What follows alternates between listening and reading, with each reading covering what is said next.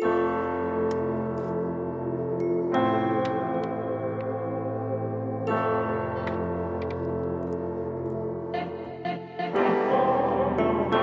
listening to the CXMH podcast. CXMH is a podcast at the intersection of faith and mental health. Hey, welcome back to the show. My name is Robert Vore, and I'm one of your hosts. I am not joined today by my wonderful co-host, Dr. Holly Oxhandler. She is doing some traveling this week, so we couldn't hop on for an intro. I am joined by a 10-month-old baby girl, so we'll see if she chimes in, has anything to say. But just wanted to hop on real quick and set this up. This week is our conversation with Eric Minton about his new book, It's Not You, It's Everything, What Our Pain Reveals About the Anxious Pursuit of the Good Life.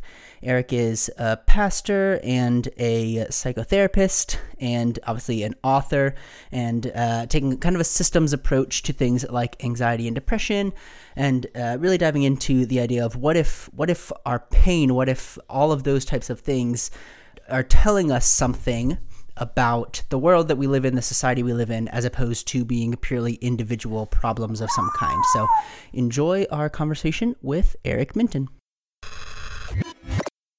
Hey, today we are so excited to be joined by Eric Minton. He is a writer, ordained Baptist minister, and psychotherapist specializing in marriage and family therapy. He has a family therapy practice in Knoxville, Tennessee, and provides coaching and consultation for pastors, nonprofit leaders, business people, and institutions, helping them foster better ways of living, working, and serving together.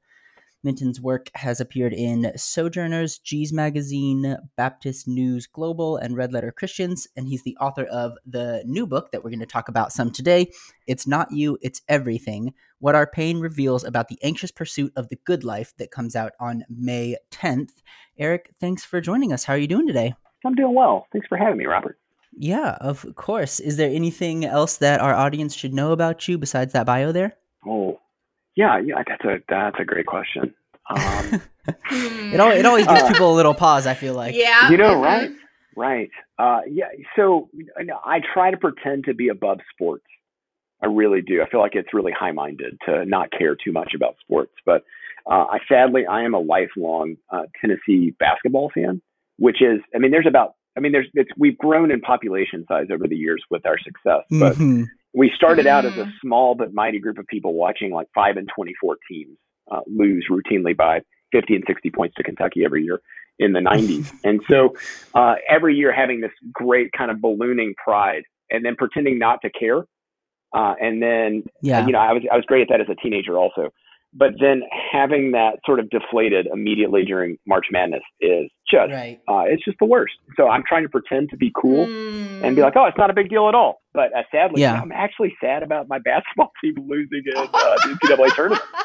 So, it feels wrong to say that out loud because you're like, oh, we're in the midst of, again, an on again, off again global pandemic. And there's the Russian invasion of Ukraine and just the sadness that's sort of surrounding all of us. And yet here I am just feeling this crippling defeat about a college basketball game.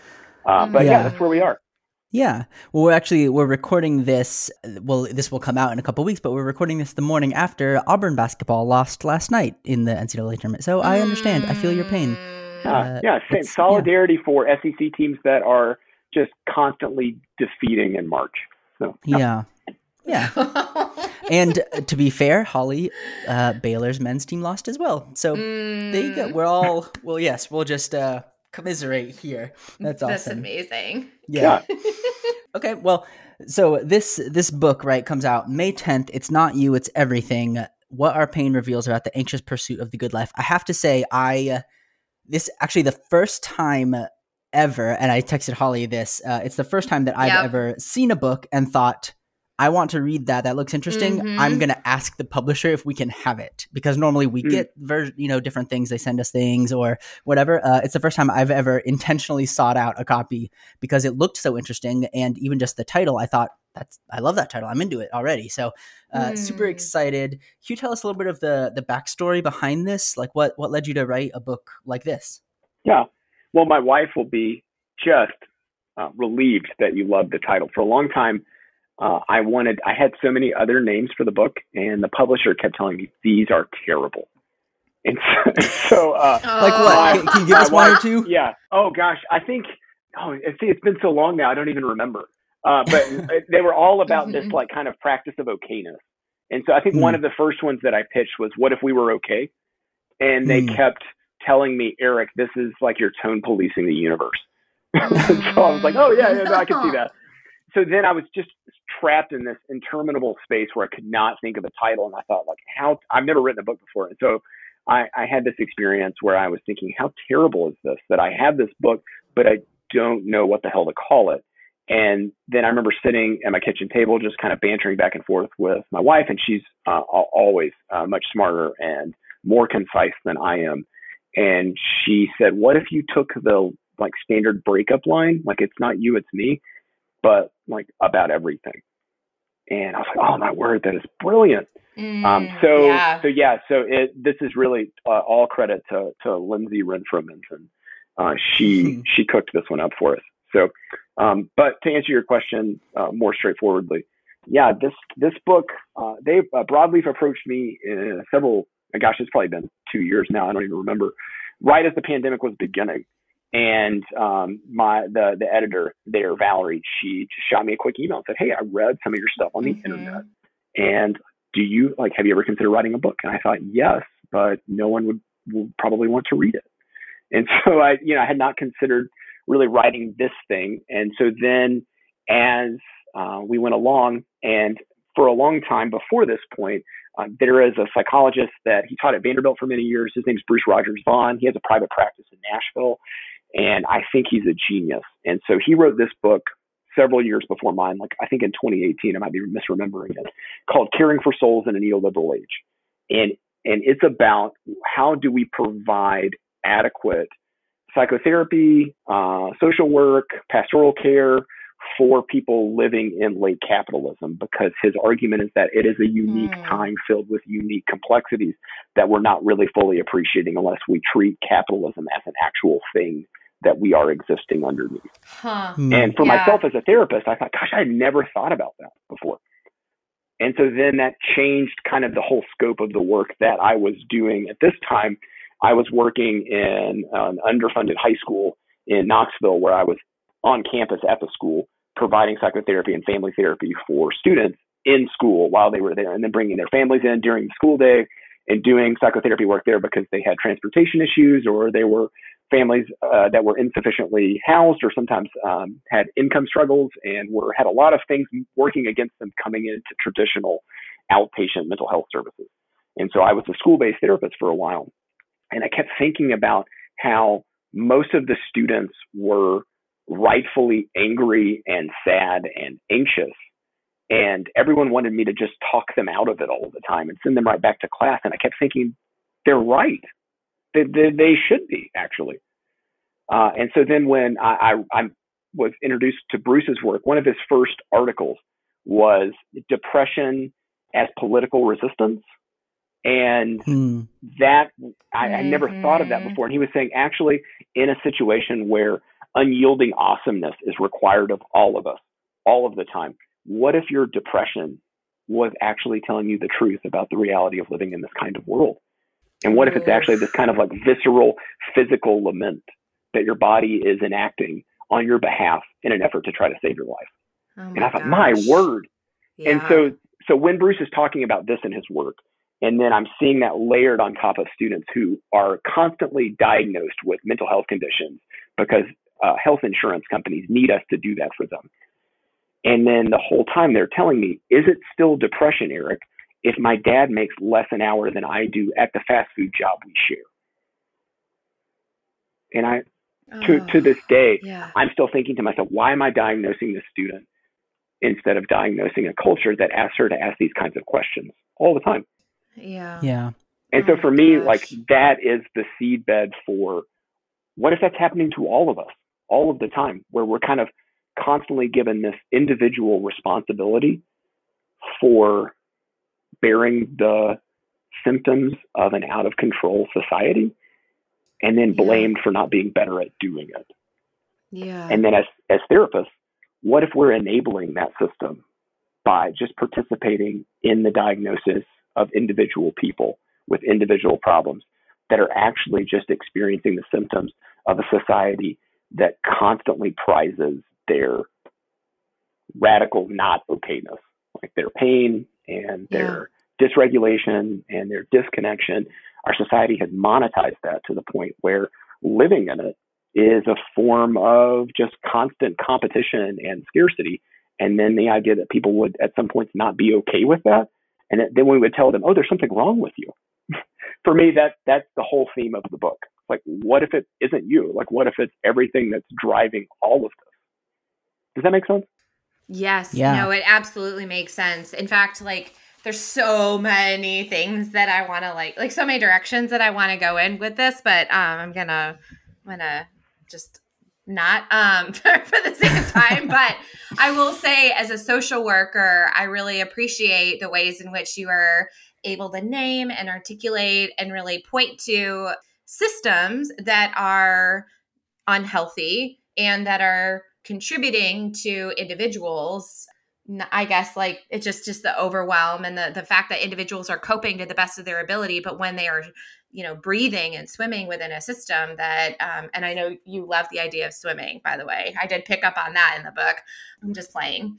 I just really, really appreciate how you're able to name and articulate and unpack that, that, there are just ways that these systems are really hurting us. And then we try to treat individuals, but it's not going to work if the systems are still so sick.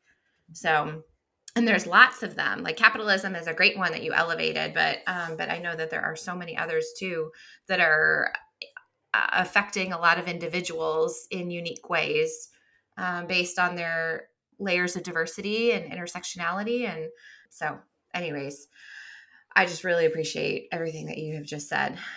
It's good. Well, thanks. I love hearing that people appreciate and agree with me. I'm passionate about it. Well, I mean, as a social worker, like I said, it's just, you're just speaking, our language and our discipline. And so it's so good. I do want to elevate that, like, early in this book that you have this note around how the pain is trying to tell us something. And you are just kind of alluding to that a moment ago, like with the example of, your student, or, I know that there are other examples that you provide. Can you unpack that a little bit more around the pain trying to tell us something and why that statement is worth writing basically the entire book around? Yeah. Typically when, at least in my job, and you all might find this as people who practice and regularly talk about mental health care in America. But I live in the Southeast. And so the question when I went to graduate school in Southern California, out in California, was never, do you see a therapist? It's, oh, who do you go to for therapy? And if you ask somebody in California, where do you go to church? They would look at you with a confused stare and think, what the hell are you talking about? I'm going to go to church. And if you invert those, that's how it is in the South. It's not, do you go to church? It's, where do you go to church? And if you ask somebody, oh, who do you see for psychotherapy? People just stare at you blankly. And so for me, one of the things that I found in growing up in this kind of culture is that when there is, something we call anxiety and depression, and again, both of you all know this more so than I probably, but when those things happen, they get stigmatized to the point that like everyone thinks we know already what we're talking about. So people will come in and say like, oh, Eric, I have depression. And I would say, okay, yeah, sure. And Dr. Google has usually done most of the heavy lifting before they come in. And so they've looked online and kind of worked through some of the different diagnoses that they're probably carrying. And I've even had previous experiences where young folks, like, 14, 13 years old, are coming in with just a 5-6 dot list of diagnoses that they've carried with them over the past several years of treatment, and talking to me about all the complexities with each one. And I'm thinking, oh, wow, this is very interesting. I remember asking one of them, do you find this helpful for you? And their response still to this day is my favorite. And they were something along the lines of like, well, no, shit, I thought you were a therapist. I thought you cared about it. And so for me, that kind of response is really interesting. So people come in expecting that if they use the kind of language of therapy, that somehow that will be kind of helpful for us. And already they've sort of taken this balcony approach to their own experience in the world as a person. by labeling it this thing that came from culture or health insurance companies or the DSM or other therapists or all these sorts of things, when in fact, when I get into the work with people and I find out what they're surviving or what they're doing at work or what they're experiencing at home or what they grew up with, I find really quickly that, gosh, depression and anxiety don't really cut it, because depression and anxiety are experiences with, and again, there are complicated reasons for why people are experiencing these things. And I'm not trying to discount the impact of brain research and all of the biological complexities that come with being a person on Earth. But at the same time, I think we're finding out that depression and anxiety are diseases of low heritability, which means like your environmental impact is pretty high when you're experiencing anxiety and depression. And so if we can look at them from that perspective rather than this kind of disease-centric model, what I find is that people will then start talking to me about these things, and they'll describe their experiences on Earth, and I'll find myself leaning in and thinking like, well, and hearing all of this, if you told me you're doing this at work, you're working this many hours, you're not able to pay the rent, or you're are struggling to navigate life with this complicated family arrangement, or you're really, really just, you've been sick a lot, or we're living in a global pandemic, or World War III seems like on the precipice, and you got to the end of that sentence and you told me, and I'm doing great, Eric, I've never felt better. That's when I call mobile crisis and send a van to come pick you up. Like when we as people are constantly taught that we need to brand our suffering in some sort of alternative way, or we need to turn it into a disease, that's some sort of like thing that just is endemic to us as a person, that we can't really control it. Then instead, I'd like us to just like connect the pain to the actual experience that we're having as people on Earth, and help us to notice that like, oh yeah, no, it's trying to get your attention that what you're experiencing right now as a person is inhumane.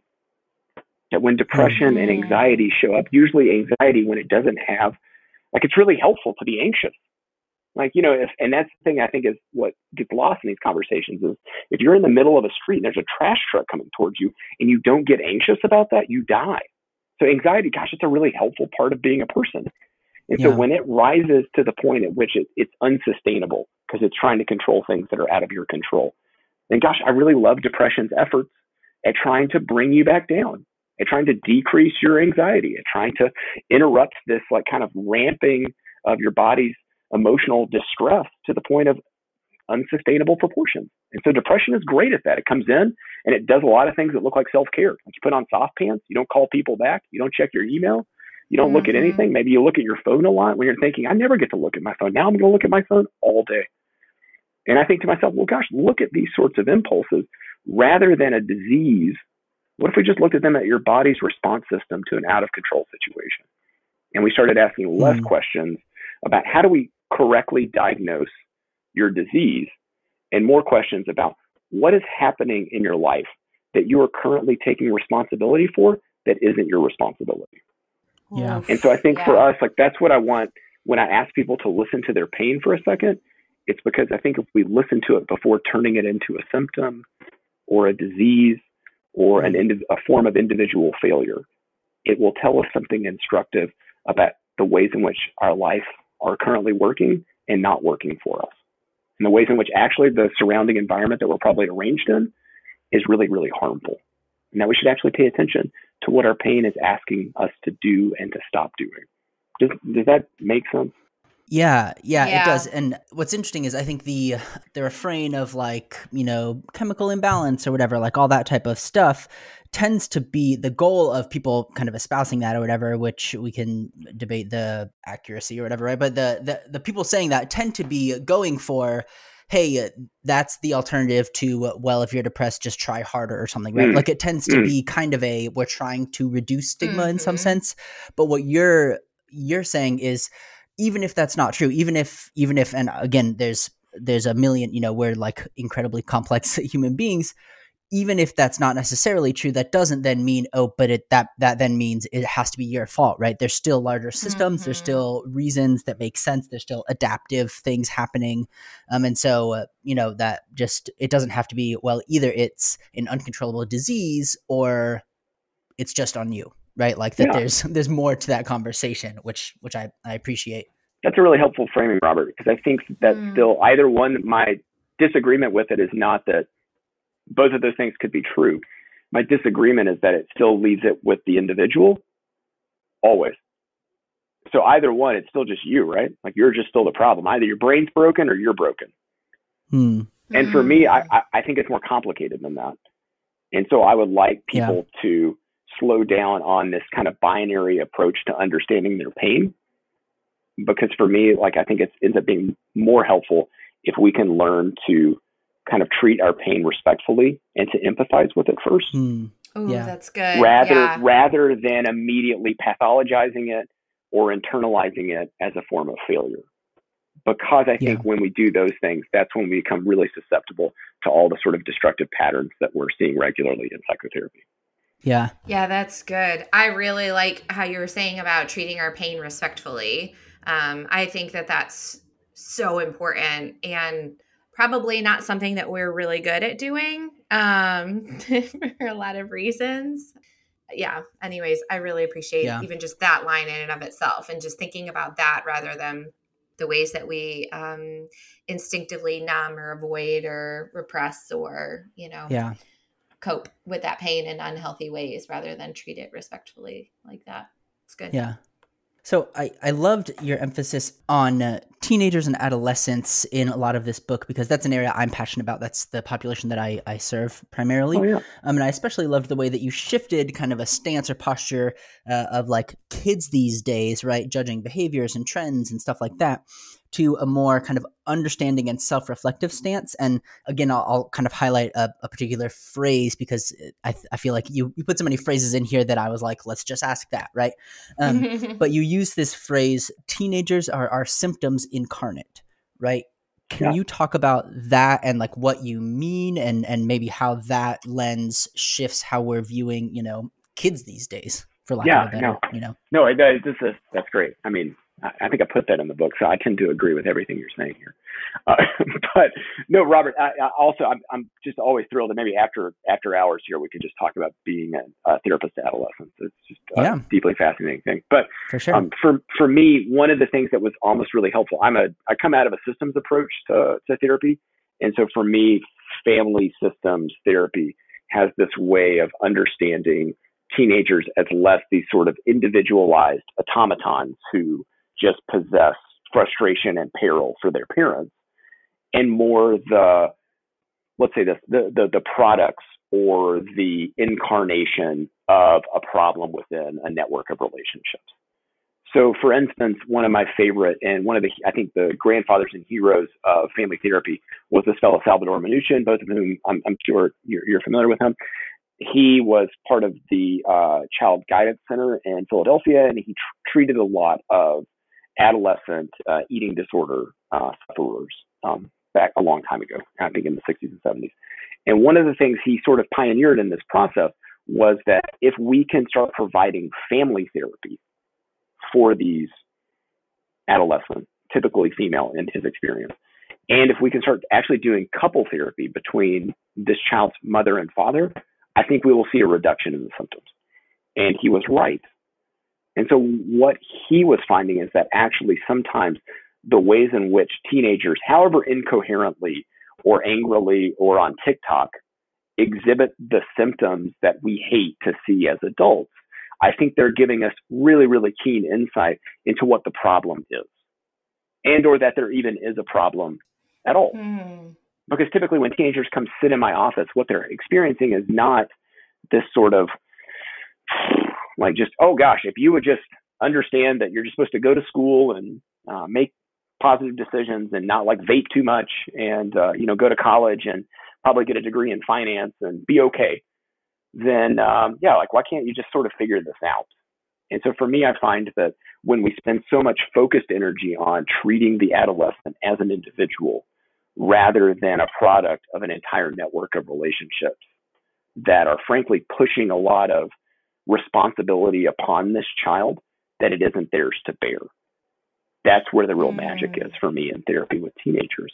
And so for me, what I'm saying is like when I'm describing them as like kind of symptoms incarnate, what I'm saying is that when all of us are, and this is a therapy term that I'll explain, but when all of us are parentified by a system that is destructively entitled to us, it creates such dysregulating experiences for all of us that it's difficult to survive. And so parentification, both of you will know this, that it is just this process of parenting demands that are not met by the adults in the room. So when adults abdicate their responsibility as parents, the responsibility doesn't go it doesn't disappear, it falls to the kids.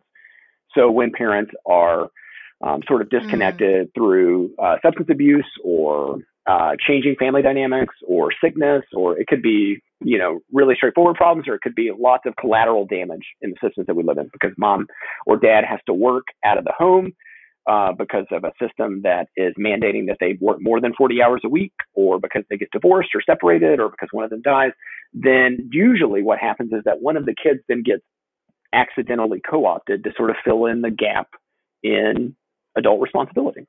And it's usually not something they're hired for directly. It's not like mom holds a meeting and says, hey, dad's gone, so I need somebody to be dad now. It's passive. And so then what happens is that sometimes kids will then take this responsibility and they run with it. They, get on student council and make all A's and have 3 jobs and help pay the light bill and wake people up for work and school. And they work really hard. And then they get all this great feedback from the system that tells them, gosh, you're really good at this. And then other students go the opposite direction and they steal dad's car and drive it to the front of an old Charlie's or something. And then they get all this kind of negative feedback that's telling them, gosh, what is wrong with you? Can't you just see everything around you is bad? Like, why are you making it worse? And so neither one of these experiences with the kid are their fault. Both of them are bearing the weight of responsibility that it's unfairly fallen to them. And then they're bearing the suffering of it. And if we treat them individually as either, why are you so anxious about your grades? You're making a perfect score. Or why did you crash your dad's car through the front of this restaurant? And why are you vaping all the time? What's wrong with you? And instead we view it as, well, what system demands are being placed upon these kids that are unfair to them and are frankly developmentally inappropriate, that they're bearing responsibility for. And that's, so I'm saying I start that part of the process just as an adolescent therapist that's been trained in that kind of model, and then start applying it. What is it like as Americans when we're in a public health environment where all of us are individually charged with making public health decisions for everyone all of the time?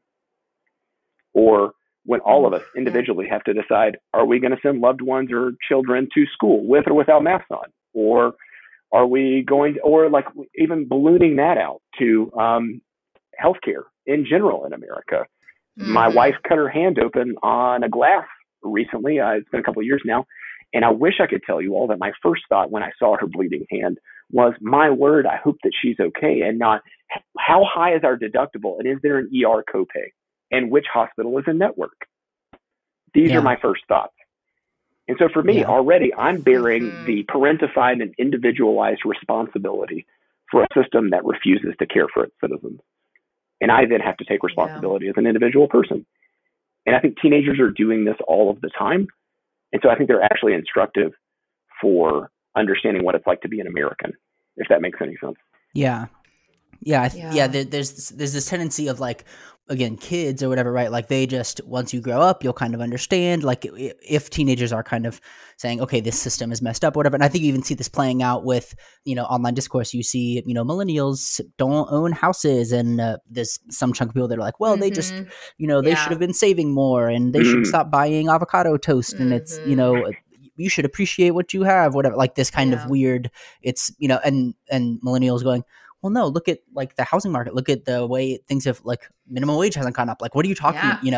And so there are systemic things, and the complaining, so to speak, right? Like the pain being expressed is accurate, but maybe when you're older, you think, oh, well, they're just complaining because they're kids, or they don't understand the world or whatever, right? Like that kind, and obviously that's like one example, but yeah, it's just an interesting dynamic, and I think the way you highlight it makes a lot of sense.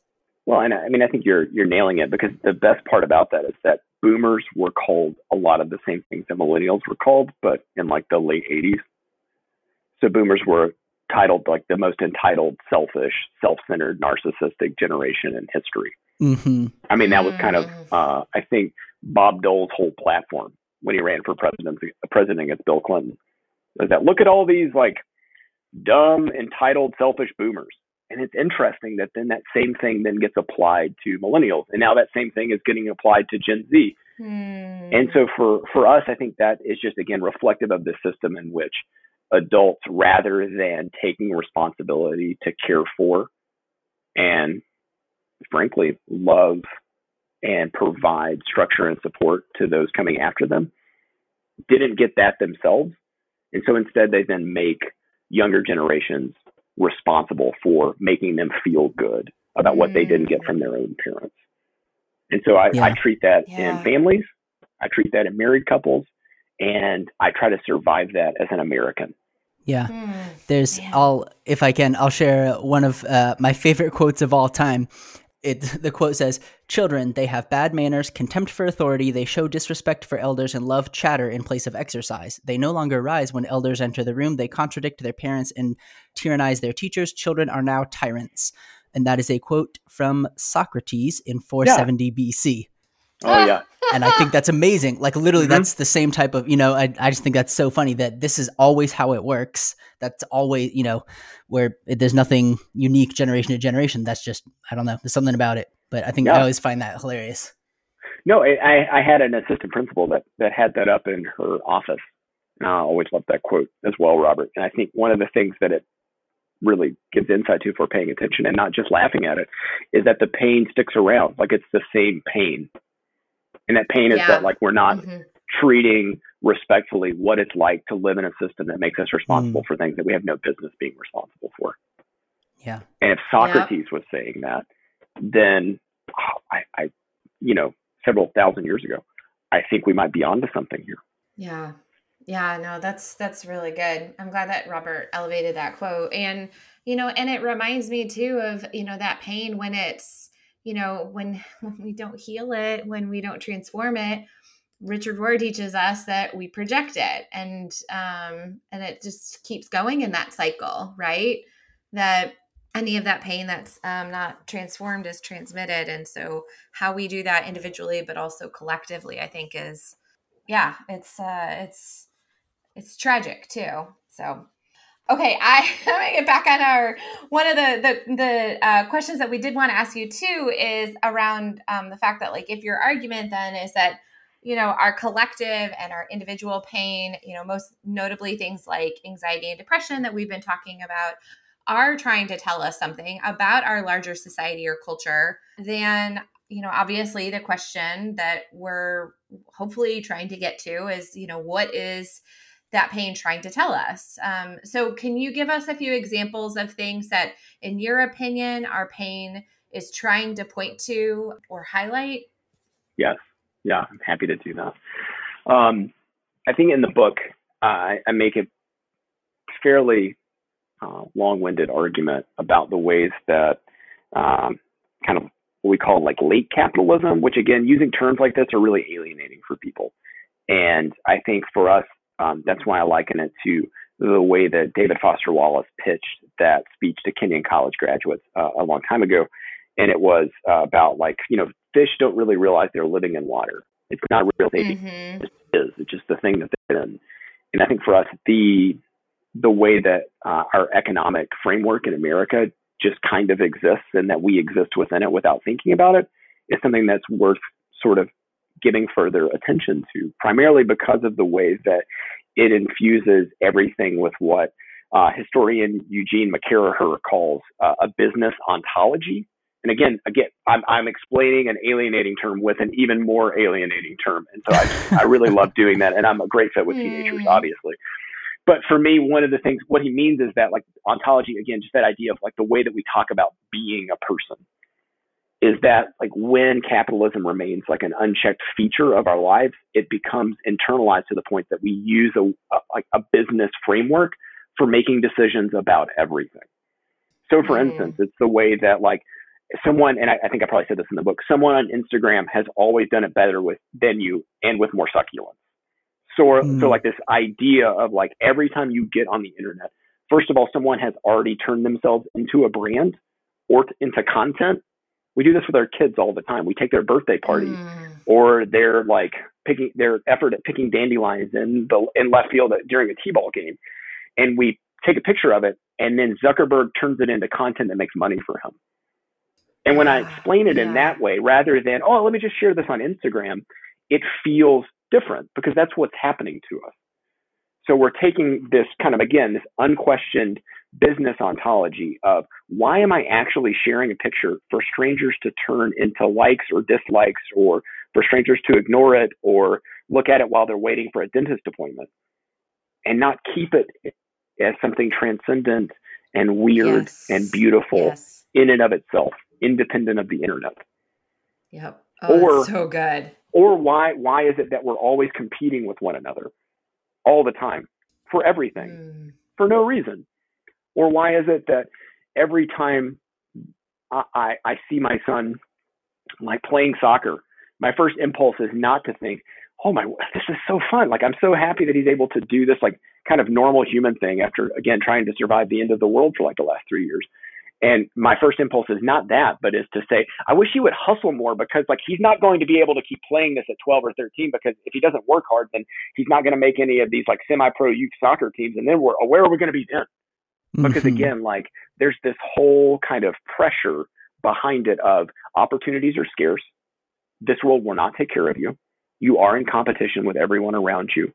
And so that trickles down, if we're not being careful, that trickles down to the way that we practice therapy. That trickles down to the way that we parent our kids. That trickles down to the way that we go to school, or the way that we go to work, or the way that we make decisions about whether or not to post pictures of our kids on Instagram. Yeah. Oh and so for me, there is this constant form at which I think I described this in the book as like a form of discontentment. That discontentment is capitalism's oxygen and carbon dioxide. It's the thing that keeps it alive and the thing that it gives off in its effort to stay alive. It needs you to be discontent with your life, because you will always feel that discontentment with more products or more effort or more energy or more money or more burnout. And so it needs you to be radically not okay all the time to keep itself alive. And so for us, like if we're not constantly understanding in that kind of context what we're dealing with every time we hashtag things, or every time we scroll, or every time we like send our kids to school, then we're not going to adequately deal with like what our pain is actively communicating to us about what it's like to try to live inside of a Black Friday sale all of the time. Oh my gosh. Yep.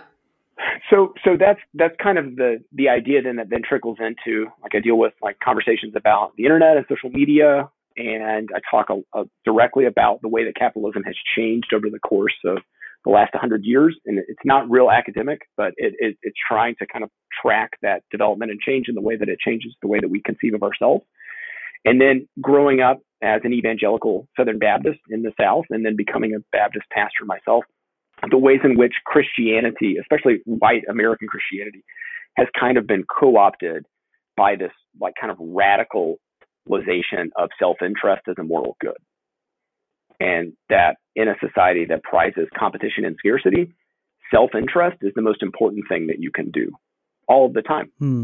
And so for us, like if we're taking that kind of Margaret Thatcherism from many years ago about how there is no society, there are only individuals and their families, and we balloon that out as an entire ethos for a country, I think America is the end result of that. That we don't live in a society, that we live as individuals and families who are out for themselves, because no one will take care of us. And so then what does it mean to practice Christianity, which is a radical form of collectivism and self-sacrifice, in a world that's only interested in self-interest? So for us, Christianity then, in my experience as, again, a white American Christian from an evangelical Baptist context, a God that's primarily interested in assuaging the doubt or fears that we have about whether or not self-interest is the best way to order one's life. So if we start thinking like, oh, like, well, what if life is bigger than what happens to me individually after I die? The Christianity I grew up with was like, Eric, that's a really dangerous question, because people that ask that question, they go to hell. So stop asking it. So already that question is silenced, not because it's good or bad, but because it's not self-interested. Or the question around like, oh, you need to come to church every Sunday. Why do I need to come to church or you need to tithe? Why do I need to tithe? Well, because that keeps the lights on at the church, and also God said so. Well, it's like, well, who benefits from my tithe? Who doesn't benefit from my tithe? Why does, the senior pastor take my tithe and take X percentage of it? And why does the, children's minister get only X percentage of my tithe? And they have the same education level. and one of them's probably a woman and the other one's probably a man in my context. Mm-hmm. So why are their income levels so vastly different? That's interesting.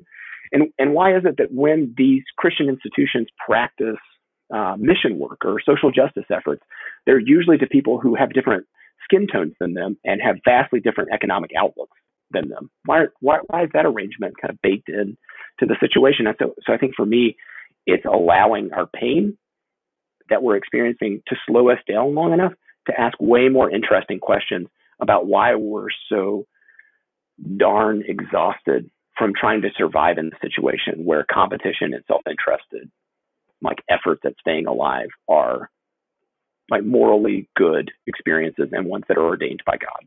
And so for me, like that's kind of the way in which I'm trying to thread that needle of saying like, oh yeah, I think your pain is there for a reason. I think there's some systemic impacts that are causing that pain beyond just you being a failure individually or biologically. And I think those things are exacerbated by a kind of hyper-capitalism that's been baked into almost all of your experiences on earth right now, including your religious experience with God. So that's kind of the major argument that I'm trying to make. Man, that is just so good. Yeah. I really wish, I know that we are getting close to our time, and I really, really wish that we had more time to unpack more of what is in this book, because it is just so much of what you are saying. I just resonate with, and it could go in a million directions again with a lot of these pieces. But one of the questions that we really do love to ask our guests, especially those who, are doing lots of research in this particular area that they're passionate about, or have written a book about, or, whatever it is that they are doing with this work to serve others, is we're always really curious about what the individual's hope is for this work. So as this book is launched out into the world, I'm really curious to hear, what is your hope for this work, Eric? Yeah. No, I let one of my friends read an early draft, and her response was, Eric, this book was such a bummer. Oh, jeez. Yeah. And then she's like, but like only the first half. And she's like, like the second half, it had this kind of just unconditional and unorthodox like buoyancy to it that I felt like you were really talking about things that were really hard and difficult, but I didn't feel the same sense of despair.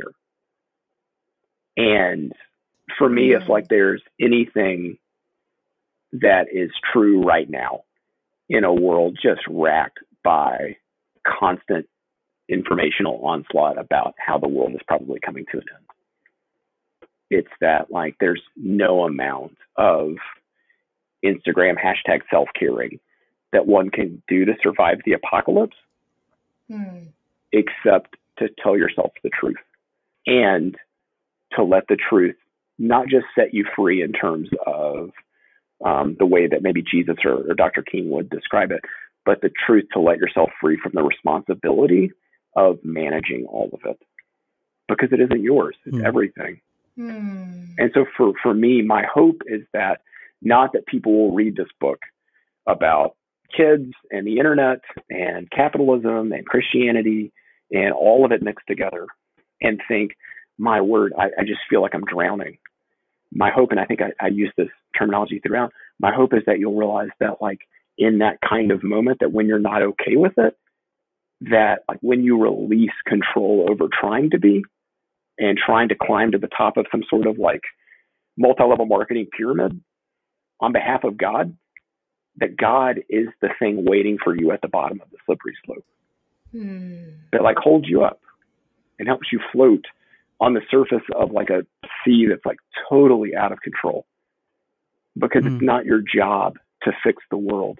It's your job to feel loved and safe in the midst of it, even if that seems impossible. Because when you do that, scientifically, you slow down your brain long enough to re-engage the parts of your brain that are really helpful for creative problem solving and collaborative solutions and all sorts of new beginnings and new possibilities. And even because I'm a Christian, resurrecting capabilities. And also indirectly, it frees you from the weight of doing things that were never your job in the first place, that will only drown you and cause you to sink. And so for me, my hope is that when people read this book, they will see that, yes, the problems are very real and very complicated and very big. But the solutions that individuals are charged with is to remember that they're not alone and that they're loved by something that holds all of this together and doesn't make us responsible for it or make us responsible to make God feel any more like God or make God feel any more glory or make God feel any more safe about God's place in the world. It's for us to trust that there is a thing that holds us up, even if when we stop trying harder to make everything work or trying harder to compete or trying harder to, like, hell, just get through the day, that we won't drown, that we can float. And I think that for me, like when people do that with me, even in a small way in my therapy office, it feels way different than it ever did when I was a pastor, because I'm able now to just tell people, yeah, it's not your job to brand on behalf of God or other people. It's just your job to be yourself. And when you do that, I think something more interesting will happen for you.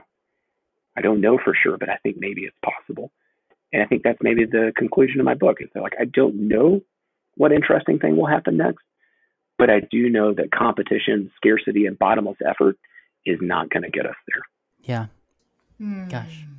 Yeah. That's so good. We'll definitely link to this book, and I was telling you before we started that it's such a good read because it does go into everything as deeply as you're talking about here, but it also it's funny in a lot of ways. Just your writing style is very humorous, and I appreciated kind of a lot of the snark woven throughout, while also discussing obviously like really important, deep, complex things. Listener, if you want to connect with Eric, you can do that at ericminton.me, on Twitter or Instagram at @fakeericminton, which is pretty funny. You can also pre-order this book, and I think this will release pretty close to when the book releases, so you could also just buy it if it's after that. This book is It's Not You, It's Everything, What Our Pain Reveals About the Anxious Pursuit of the Good Life. You can get that wherever you buy books. We'll link all that in the show notes. You can connect with Holly at hollyoxhandler.com or on any social media at hollyoxhandler. You can connect with me at robert-vore.com or on any social media at robertvore. Eric, thank you so much for joining us today. Yeah. Do you have any closing thoughts for our listeners? You know, if you don't want to buy this book, you don't have to. You can just borrow it from a friend.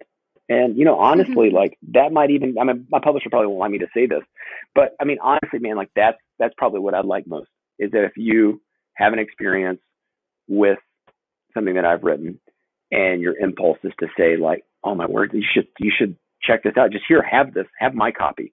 That's the thing I want most for everybody, is for us to be a little bit more open-handed with each other and less scarce or precious about the things that we own.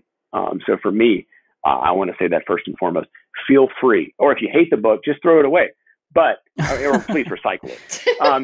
But you know, at the end of the day, yeah, like that's what I want. It's not to sell things. It's just to let people know that, hey, you're not alone. Please experience that. And so thank you all so much for giving me the chance to have me not feel alone in just quietly writing a book by myself for 2 years during the end of the world. It was a gift to talk to you all about it today. Thanks for listening to the CXMH podcast. Want to score some major brownie points? Leave us 5 stars and an honest review on iTunes. Follow us on social media at CXMH Podcast and email us with questions, comments, and interview requests at cxmhpodcast@gmail.com.